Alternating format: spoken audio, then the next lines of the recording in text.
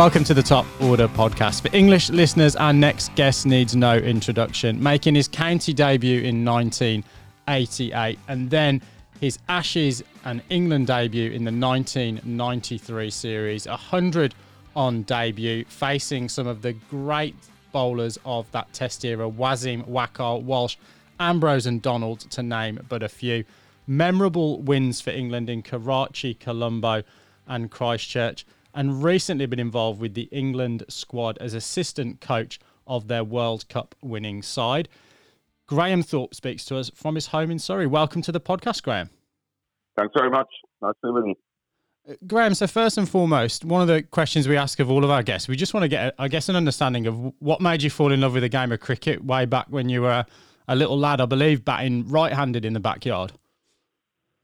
Yeah, well, I had two older brothers, and my dad used to just play sort of village and club football, so cricket in the summer, football in the winter. And as my dad used to say, it was just a way of tiring us out, basically. We had three lads down the street as well, so there were six of us straight away in terms of just playing our sports and having a laugh together. And that's what we did a lot of the time. Dad was playing cricket. We'd all go down there and play around, have matches ourselves. So yeah, that was it. That was the starting point really for it. And then I just got involved in some of the local cricket and sports throughout really. When I was a young lad, probably, as I said, I probably can remember being about 5 years old. You know, messing around really with my brothers and other people locally, just down the local rec and things till late at night, and then no mobile phones and things like that back then. So we just wandered back home when we were ready.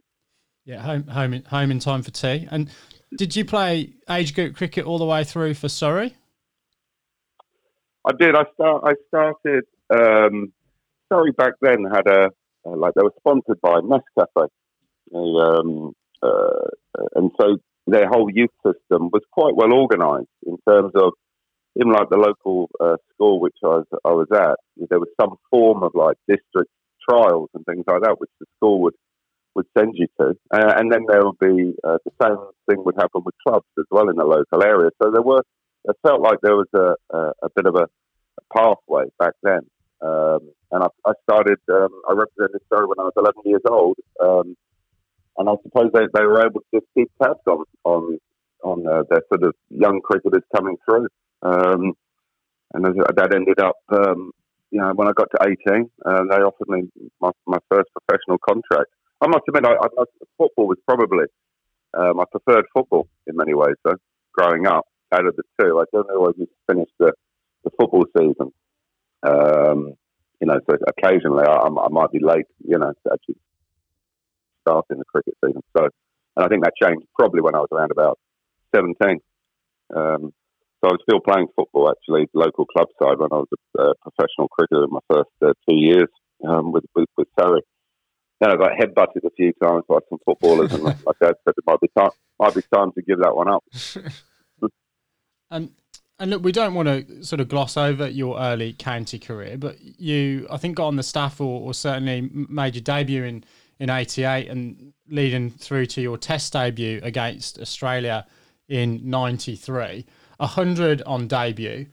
Is that the pinnacle for an English cricketer playing in the Ashes? Yes, it was really. I mean, but I suppose whichever team I would have been playing against, it was strange that it would have been a massive thing for me anyway, just making my debut. I mean, it happened to be against Australia. I think in some ways, it's only when I look back, I think, well, that was actually my first Ashes Test match, and as you say, you get 100 on it. I kind of feel at the time you just go out there and do your best, whatever team you're playing against. You have so many nerves actually at that stage, and back then you had a rest day after day 3. My first few Test matches I played in, we had a rest day after day 3, and I was quite lucky. It came to me at a good time. But it was, when I look back now, I think, wow, it actually happened. Took a lot of abuse, I have to say, from Murphy and David Boone throughout the day. But it was good. But it was good fun. Football prepared me well for cricket sledging. And look, we'll definitely come on to that later because I'm sure you've got a sledge or two you can share with us. What is the myth around those rest days true? Did you basically get together and have a few wines and a barbecue and socialise with the opposition? What were they like? Well, I think the era just before that would have got involved in that a lot more. I have to say, as I said, I had 3 test matches before that rest day was taken out. But I know what I was quite nervous. I only got 6 in the first innings. I didn't have a particularly good first 3 days. And I dropped a catch, scored 6. And then actually I came back home, got back on the train after day 3. And I did actually. I came back and I just went and saw my parents. And I think I had a couple of beers and a bit of a barbecue out the back and just chatted to my dad. And sort of said, no, I'm really a bit tight, nervous. And just kind of said, don't have any regrets. Go back, don't die wondering, And that was quite fortunate for me to actually have that break during the test match, almost to reflect and then, right, go back and don't make too much of a big deal of it. One of the questions I wanted to ask was about bridging, I guess, the eras a little bit. So you played in that sort of pre-central contracts era. Your career obviously went through post those central contracts, and you're now involved with the side from a coaching perspective. How do those, I guess, 3 distinct different eras differ in terms of, I guess, the atmosphere around the squad and the level of professionalism? Yeah, massively. I mean, I often say that my first 50 test matches compared to my second 50 were huge, not just in results, but also that feeling that you really belong to an England team. You probably had slightly better spaced out schedule as well, whereas when I first started, you finish a test match on a Monday and be back playing the next day for Surrey, which was quite challenging. I mean, when I was younger, I felt it fine. It was more the mental side of things. Actually, you were kind of pretty worn out after a test match, and then you go straight into a county game. So that was a challenge, and you also felt like you couldn't actually kick back with the team afterwards, whether you won, lost, or drew, to almost be able to reflect and build a bit of a bonding, I suppose. I think on tour, the bonding came a bit more, but during the home series, you'd finish a test match and boom, you'd be straight back. You almost felt like a county player being loaned out to England. And then when central contracts came round, the consistency in the selection, the protection, I suppose, more so for your bowlers to stay fit as well. And I think that certainly had an impact then on England's results sort of after 99, 2000. The results started to go in the right direction for Test cricket. And yeah, that was the biggest thing. When you became a contracted player with England, I suppose that's when you felt like this is my team. And occasionally I go back and I play for my county. In that era of Test cricket, I mean, we perhaps hold it higher than others because it's sort of when we were all growing up. But I mean, the bowlers at that time, there was some serious quality around with, especially the pace bowlers, Wasim, Waqar, Walsh, Ambrose, Donald, and Tini. It seemed like everyone kind of had a pair of bowlers. Well, I'm really interested in what's the mindset of someone who is clearly equipped to face that kind of bowling when you're facing that bowling. Because, I mean, as club cricketers or something like for us, you sort of almost trying to see off the quicks. But what was your mindset? Yeah, well, actually, when I started, I mean, I believe I became a good player of fast bowling because I almost had no choice. As you say, at that time, there was a lot of good quicks around. But when I started, I wouldn't say I was a particularly good player of fast bowling. I was quite static. And then my first tour in 93, 94 with England was to the Caribbean. And I got a massive wake-up call. I had 4 bowlers running in at me. And, pretty much 90 miles an hour. It was a real learning curve for me. I managed to get a few scores on that trip, but I remember coming back off it. I was lucky enough to have Brian Lara on the opposition side, and people like Desmond Haynes and Alex Stewart on our team as well, who seemed to cope very well with fast bowling. And I studied them. I just watched them. I watched how they moved their feet. I watched how they got into position almost just before the ball was coming out of their hand. And that really helped me. I came back off that tour and I thought, right, I'm going to do something about it. I've got to learn how to cut and call. Now, I felt I had a bit of bravery about me, but to actually score off the quicks and throw a few punches back at them, that's what you sort of have to be able to do at that level. So you move from surviving to actually, I'm going to try and get on top of this quick bowler, which is challenging. But if you work very hard at certain things, certainly I came back off that trip in those days. Didn't have sidearms and things like that as we have now, but the bowling machine, I just put the bowling machine on very quickly to try to train my eyes to that speed. And so that was a way of the initial process of me in terms of, because I think I could have just turned away and gone, you know what, that's too tough for me. I'll try and play county cricket and leave it at that. But I never thought, right, if I'm going to have a career at international cricket, I've got to get on top of playing fast bowling. And that was a big factor in it, that first tour to the West Indies. And Graham, it's probably a little bit later on, but I sort of remember, and look, I guess I've just turned 40. I vividly remember that game in Karachi where I think you and Nasser saw the side home almost in the dark with Moeen Khan sort of on the go slow. Shortly after that, you've got Colombo where, again, you're playing of spin. And we were actually just talking about Daniel Vittori and facing him, I think, in Christchurch and playing some unbelievable shots. What's the difference in mentality? And did you have to develop that game against spin to the same level you did quicks as you went through your career? Yeah, I think initially I was a better player at spin than I was a fast bowler in my sort of early 20s. But again, I can remember going on some tours early on, some England A tours actually, to Pakistan, to Sri Lanka, to India. And I watched the local players, how they played. And again, just their movement, their ability to manoeuvre the ball. And actually playing spin, I found was good fun.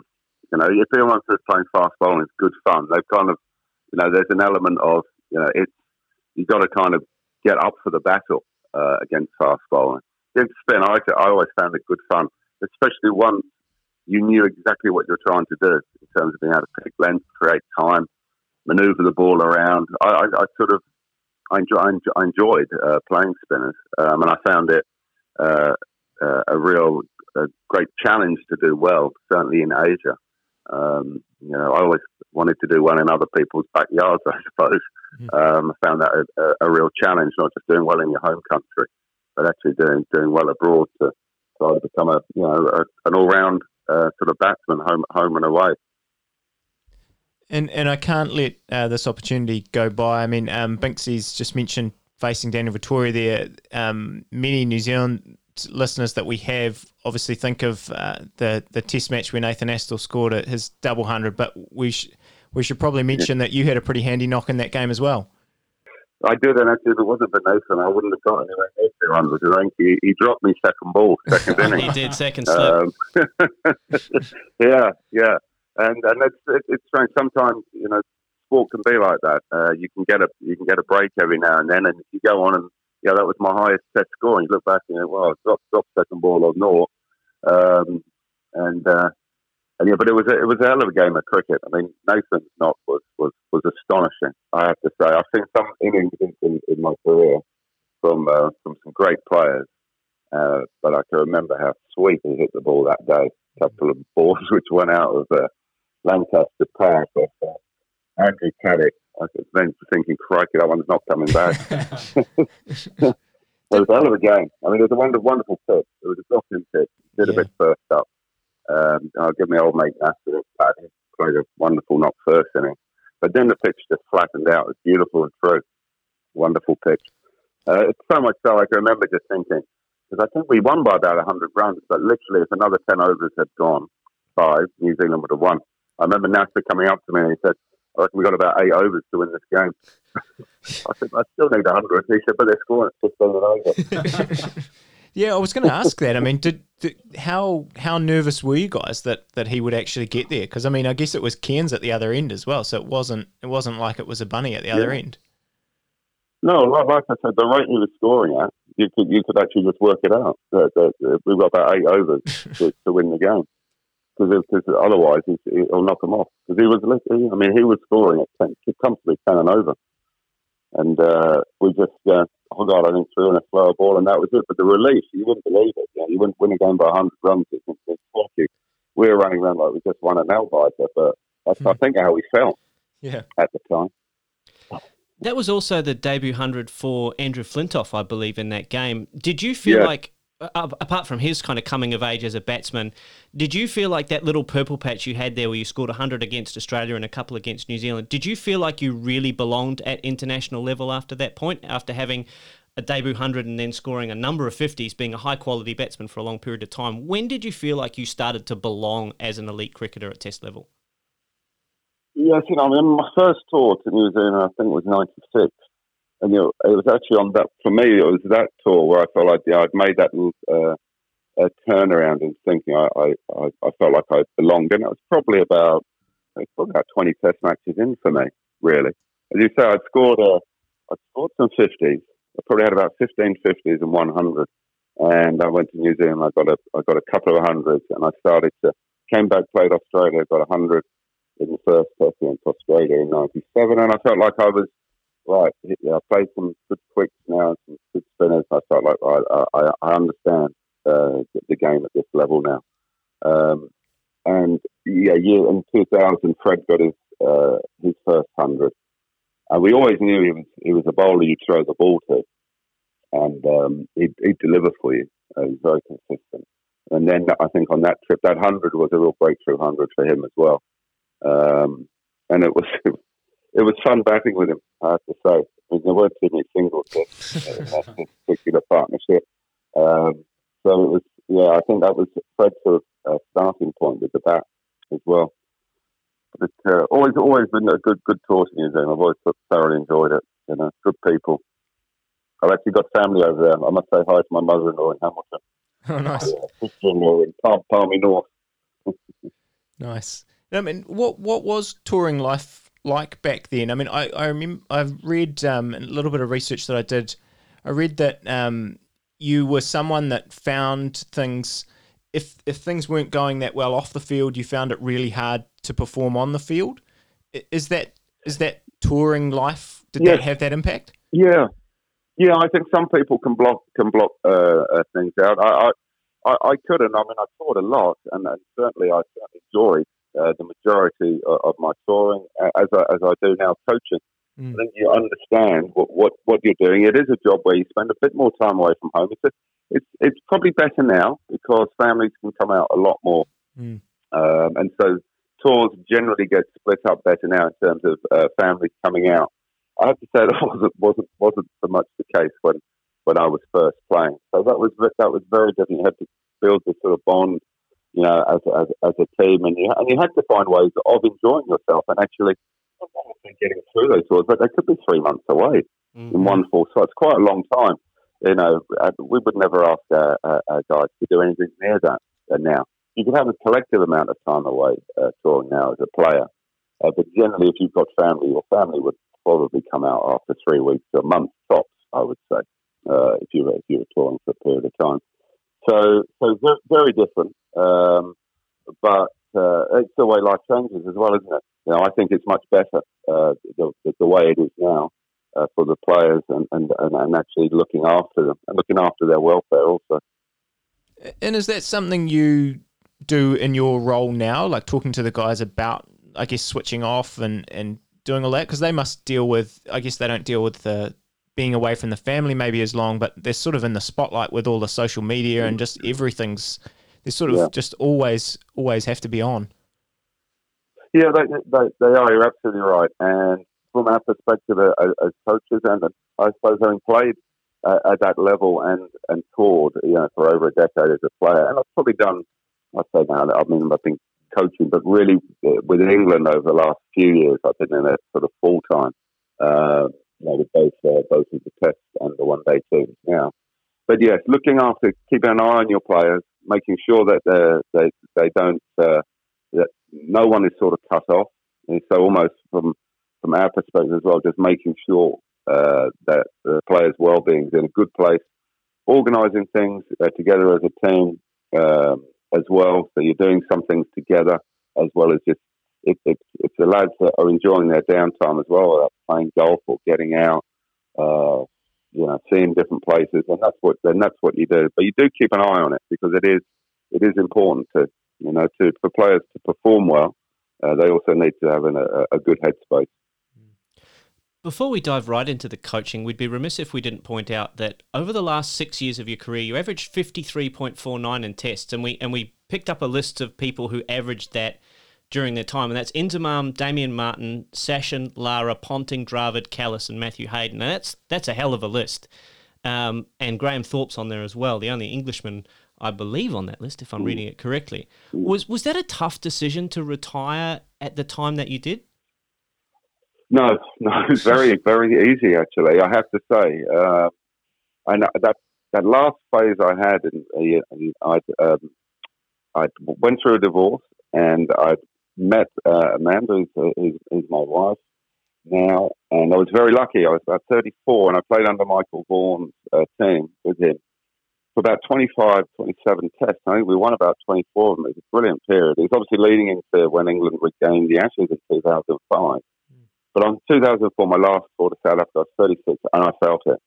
I remember one of the test matches, I just woke up in the morning, and I just thought, crikey, you got to get yourself up again mentally, physically. I was struggling a little bit with my back towards the end of my career. And I can remember that nasty little thought which comes into your head. And I think once it comes into your head, it's hard to get rid of it. When you just think, I don't know how much longer I can do this.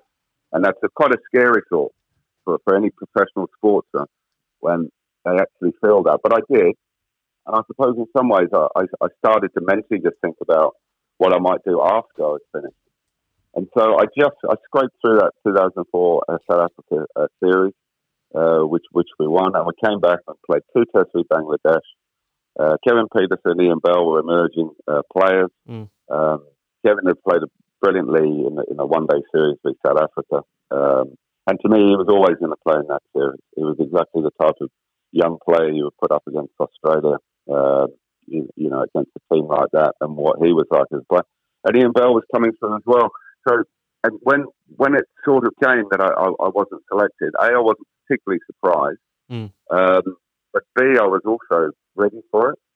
And it didn't ever, I mean, don't get me wrong, I would love to, I didn't win the Ashes, I would love to have played in 2005. But in many ways, I was mentally in a good place. And I'd already just accepted to do coaching in New South Wales with the New South Wales team. So I had a little bit of I was planning a little bit for the next part of my life, really, not knowing whether I was going to go full time into coaching at that time, but it was an opportunity, great life experience as well. Lived in Sydney for 2.5 years, young family, the kids were under 5 at the time.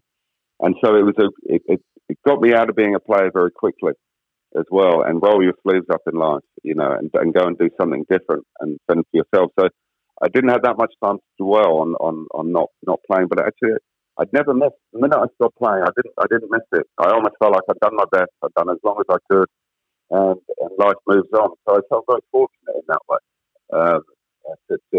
Probably fortunate to get that last phase back, playing under Michael Vaughan for a couple of years. And I really enjoyed it. I think those stats would probably, show that as well. I think I loved that last phase of my career. It was fantastic. What were you thinking on that, I guess, Oval Monday when the guys lifted the urn? Did part of you just think, if I could have hung on 3 more months, that would have been me? Or had you made your, I guess... Possibly. But I've never been one for sitting there, with regrets. Life, you do what you do in your life, whatever you do, and you try to just enjoy what you're doing at that moment. And it's funny, I remember I was pushing my daughter in the pram Long Putney at the time. So I was out, funny enough. I was out, but I saw it on my phone and everything. So it was a moment where you're looking and go, it was brilliant for English cricket. It really was. It's kind of been a combination of actually English cricket as well, getting their act together as well with central contract from what 99, 2000 through to 2005, and so it was a fantastic moment for English cricket. But I never look at it and think, like I always say, that's the timing of life. You can't ever change things. I just look back and I think I was very, very lucky, very, very fortunate to do something I loved doing, and I did it for a long time. And I look back, I had no regrets on the game. So I always felt very, very fortunate. And you touched on there how you made the first move into coaching. How did the England job come up? I saw you were involved with the Lions before that. Is that right?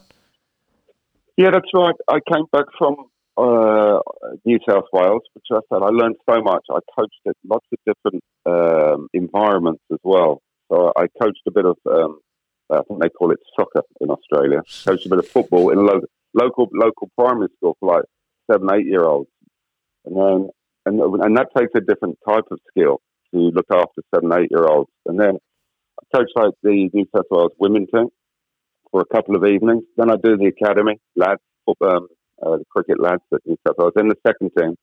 And then I also helped out with the first team. And then my sort of second year, Trevor Bayless, funny enough, who was head coach at the time, he moved to Sri Lanka and Matthew Mott became head coach and I became the assistant coach. So the environments I'd worked in actually helped me a great deal. You know, different sort of skills. You have to be quite adaptable to work in different environments, and it taught me a lot quite quickly. And I came back from Australia after about 2.5 years, and I worked with Surrey, my old county, for 2 years. And then England offered me a role at the ECB, working with almost the emerging players as well. And also then when Ashley Giles took over as head coach, he asked me to become involved in the one-day team.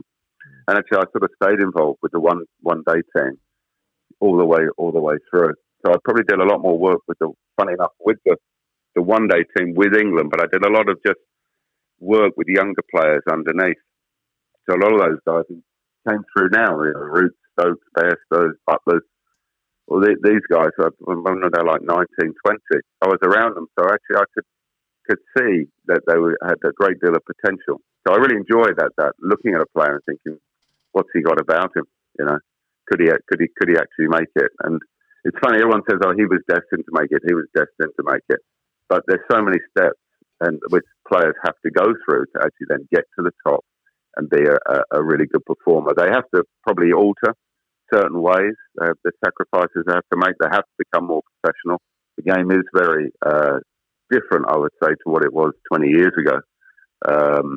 And so sacrifices which players have to make at that stage in their lives as young men and how quick they can mature is massively important. Yeah, I was going to ask, I mean, how hard is it to gain players' trust, I guess, when someone has performed at a high level to get to the point that they're at, and then you as a coach maybe is trying to change something, whether that's mindset or technique? Yeah, well, you're absolutely right. The first thing I try to do is actually just build a relationship with them. That is so important. I've probably got better at that as years have gone on within my coaching as well.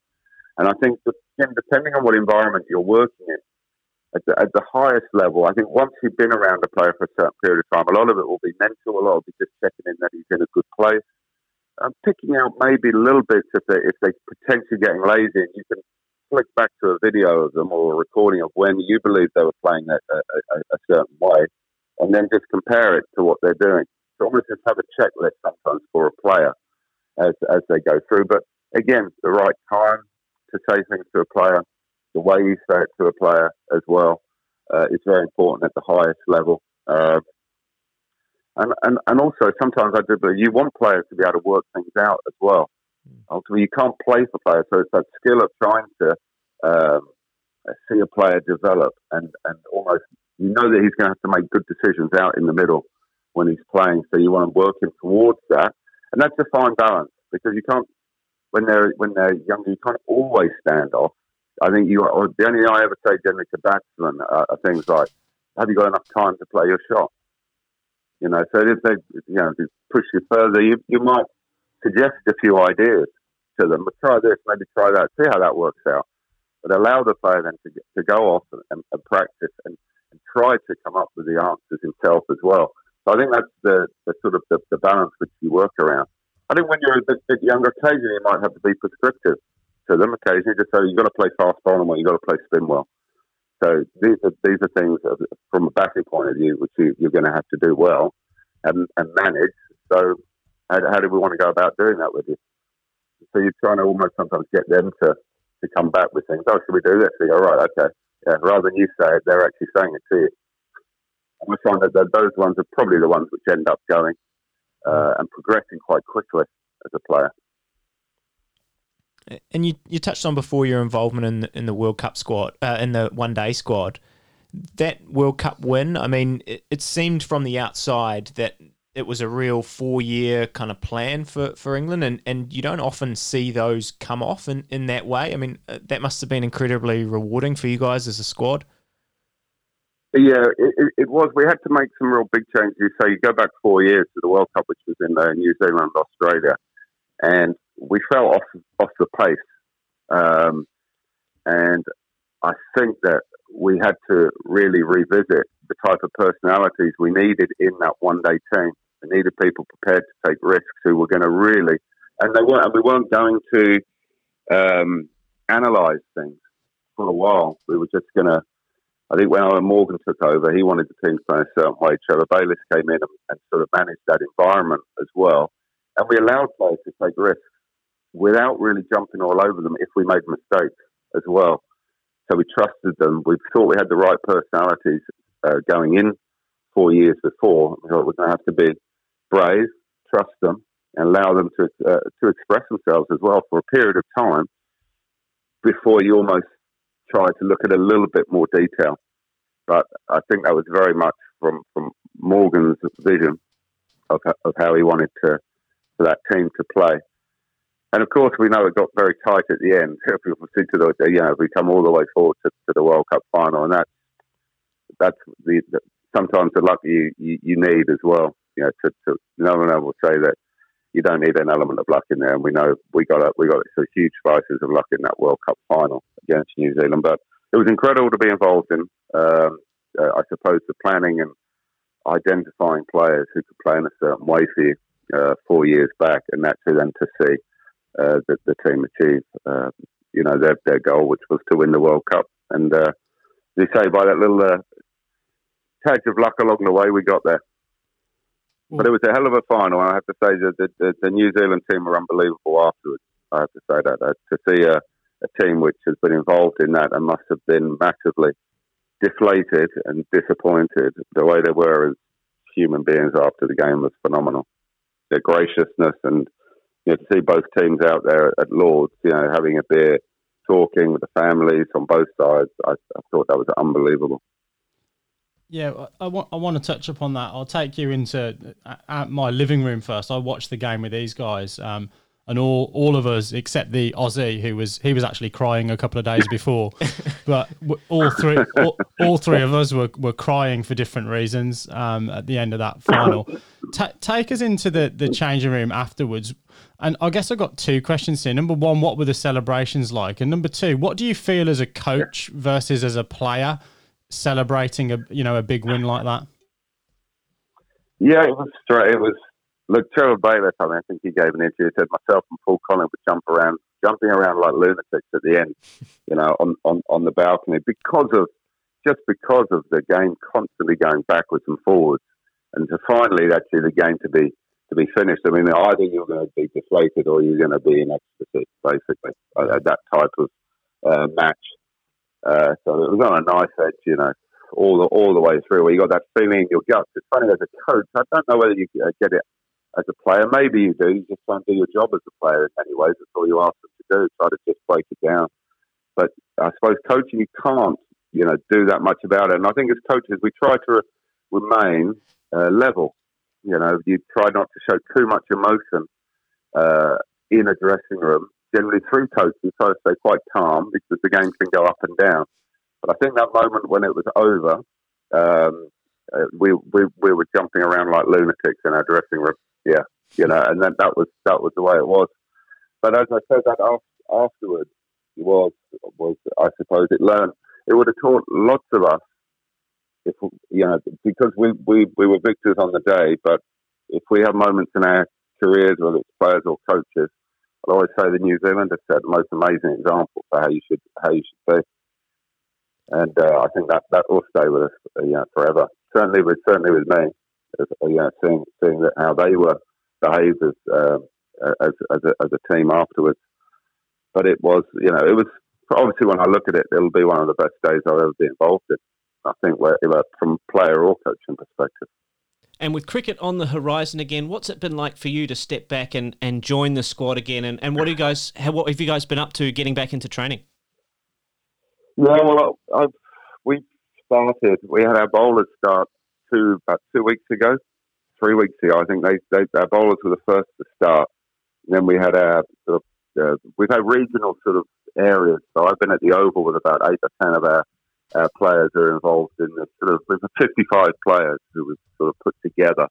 And so regional work is going on at about 6 or 7 of the grounds. And so we did our first week back at the Oval. We've got another 2 weeks leading into June the 23rd, which is the West Indies obviously arrive in 2 days' time. We will be going into these environments which are deemed safe, and we would probably be looking at going down to Hampshire on about the 23rd of June for 2 weeks, probably locked down as well, and then we'll play 3 test matches, 1 in Hampshire, 2 up in Manchester. So at the moment, things are in place. The West Indies are arriving. We're in training. I suppose it's fingers crossed that everybody is healthy coming into those environments, and that actually we can get international cricket back up and running again. Are there any concerns in the squad?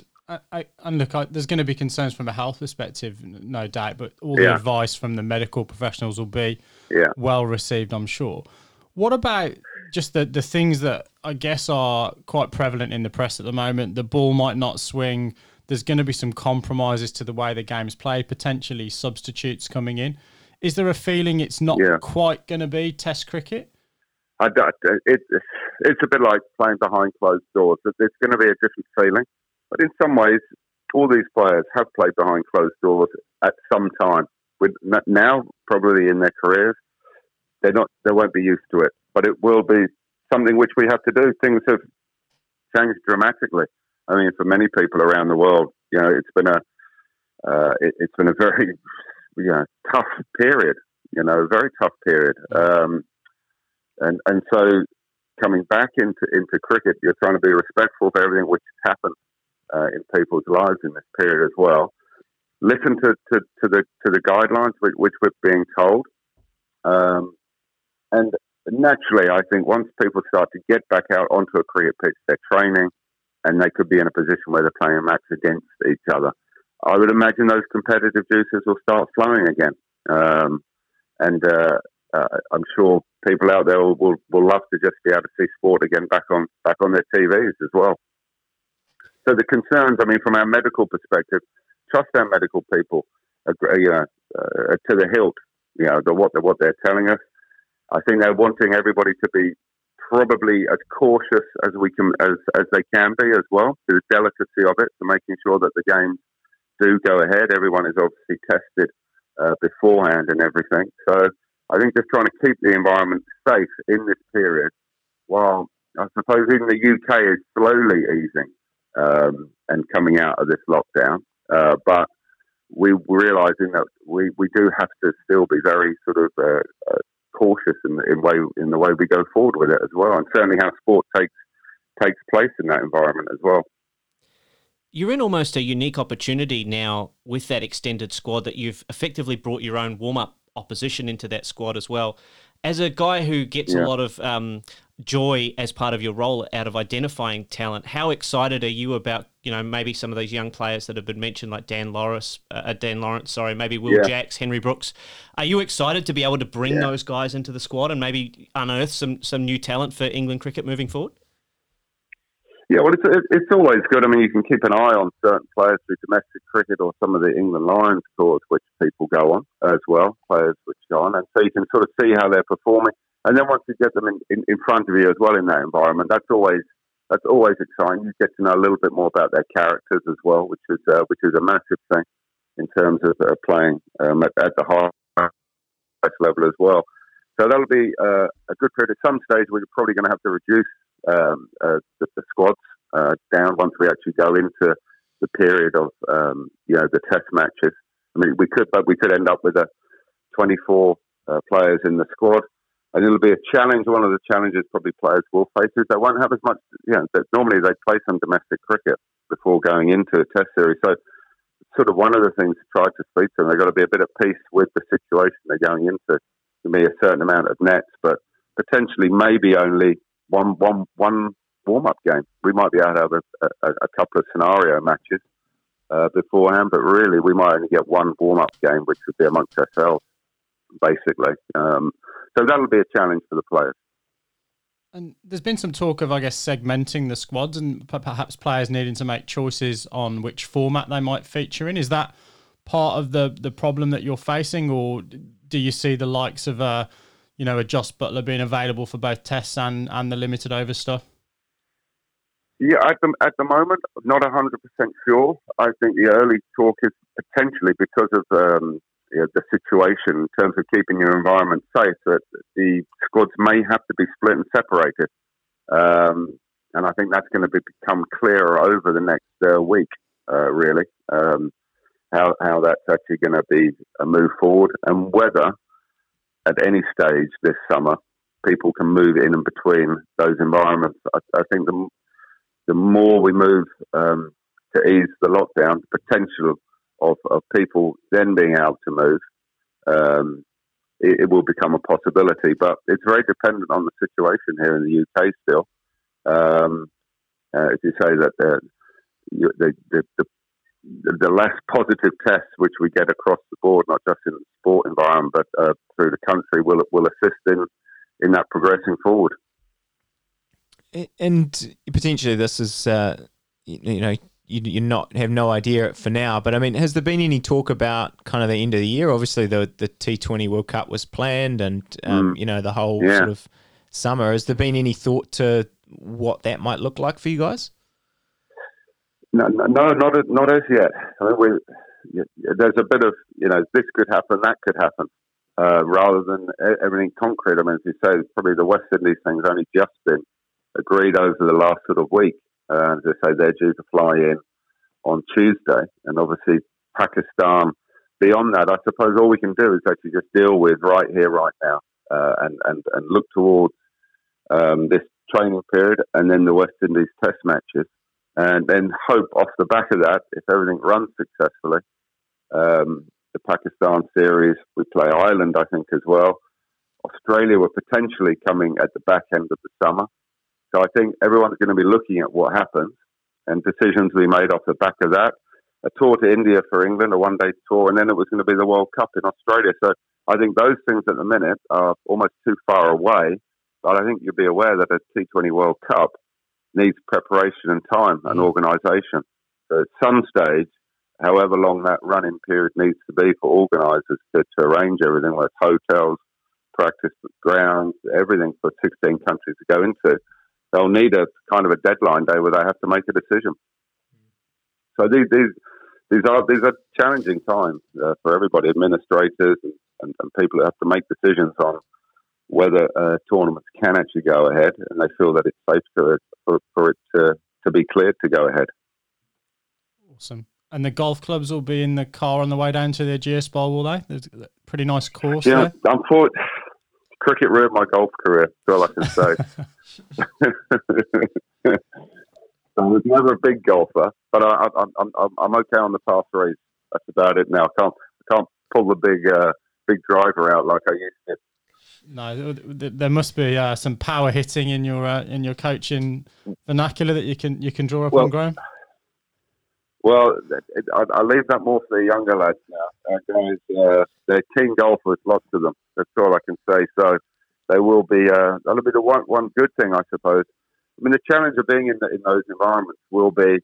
It'll almost feel like potentially if we are not able to come in and out of that environment, it'll be a weird feeling, almost feel like you're touring in England. And that'll be something unique, which again we'll have to sort of work through, to be honest. But certainly having a golf course by the side will be nice for the lads to have. Awesome. Well, look, before we let you go, Graham, we do want to just fire through some quick fire questions, which we finish with every guest on the podcast. So first and foremost, what's your favourite innings when you look back? My favourite innings was against South Africa when I returned to the team. At the Oval. So that was 124. I'd been out the side for a while, and I came back in. The 124 at the Oval against South Africa was probably, because it was mentally probably my hardest innings I had to play. Yeah, and I remember that well. I was playing a Birmingham League game on that day, and the tea break was in situ as you were approaching your three figures, and there was about 60 players at that club game, 3 grounds all converging, watching you get that 100. I remember it vividly. Who was the toughest bowler you faced in your career? Wasim Akram. From a seam perspective, he was, and then Shane Warne was the best spin bowler I'd ever faced as well. Such an accurate bowler, huge spinner of the ball, good skills, and loved the theatre of it as well. Great playing against him. So Akram and Shane Warne would be the two main ones. Your favourite ground? Favourite ground? Well, I'm going to have to say the Oval, but overseas, Barbados. Yeah. And I often say to the players, will say, "What's your favourite ground?" And they go, "Well, generally one where we won and I scored runs." So I must have. I was going to say this winter, obviously, we had a fantastic win in Cape Town, and everyone used to say to me, "This is a beautiful ground, isn't it? You must have loved playing here." And I went, "Lost 2 Test matches and didn't get many runs." So, but it was brilliant there to be a coach and winning that. It was a phenomenal Test match which we had there in the winter. So, look, I'm sure you don't have to share rooms anymore now on tours, but if you were going into the Ageas Bowl for 8 weeks, who would your roommate be if you had to pick one? Well, over the years, I have to say who was a good roommate was Mark Butcher. He was very good on the guitar, and he could have a good sing-along with him. So that I roomed with him in the Caribbean a couple of times. So you sort of used to have these small chalets, actually, and Butch was brilliant. Give me a guitar. I liked a nice cold beer from time to time, and he was a decent musician for us to be entertained by. He's just released an album, has he? I saw. Yeah, that's right. Yeah, I went to one of his openings about 6 months ago up in London. Yeah, talented man, Butcher. What's the best sledge you've either been a part of or you've heard on the scene? We're trying to crowdsource a book of original sledges, so can you give us a new one that we haven't heard? Well, you may have, but I must admit, when I first toured the West Indies and I tried to play a really bad pull shot against Courtney Walsh, and then the West Indians generally never used to say anything to you, and Walsh he just came very close to me. He said, "Have you got life insurance?"